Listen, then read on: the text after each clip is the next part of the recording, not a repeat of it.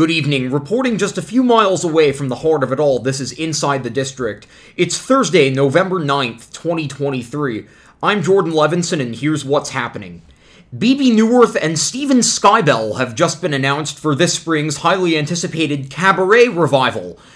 Neuwirth, a two-time Tony winner last seen on Broadway in Chicago, will take on Fraulein Schneider, and Skybell, last seen on Broadway in the 2015 revival of Fiddler on the Roof, will play Herr Schultz. The two of them joined the previously announced Eddie Redmayne, Gail Rankin, and Ato Blankson Wood. Complete casting will be announced in the coming weeks. Cabaret begins previews April 1st at the August Wilson Theater before an April 21st press opening. Rebecca Frecknell directs. November 14th marks the 27th anniversary of Chicago, the longest-running American musical in Broadway history. The show will be celebrating a few different ways. Lead producers Barry and Fran Weisler will be presented with a plaque outside the Ambassador Theater that day at 5:30 p.m., commemorating the show's legacy.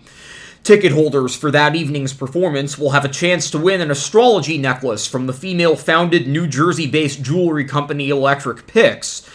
A special anniversary cocktail will be added to the Ambassador's bar menu for a limited time, 27 to Life, a bourbon mule with a splash of pineapple. And lastly, a special ticket offer is currently in effect. For performances of Chicago now through November 19th, you can buy one full-price ticket and get a second for $27. Use the promo code CHBUY27 at telechargeoffers.com.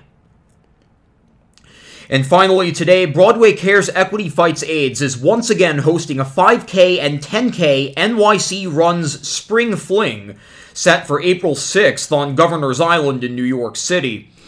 Broadway stars and fans alike pledge to raise at least $250 apiece, good enough to provide 25 HIV tests or 100 healthy meals for those living with AIDS and other debilitating illnesses.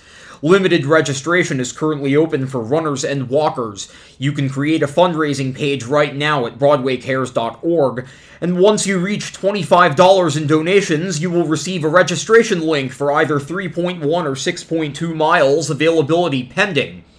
Last year's event featured more than 1,600 participants and raised over $100,000 for Broadway Cares Equity Fights AIDS.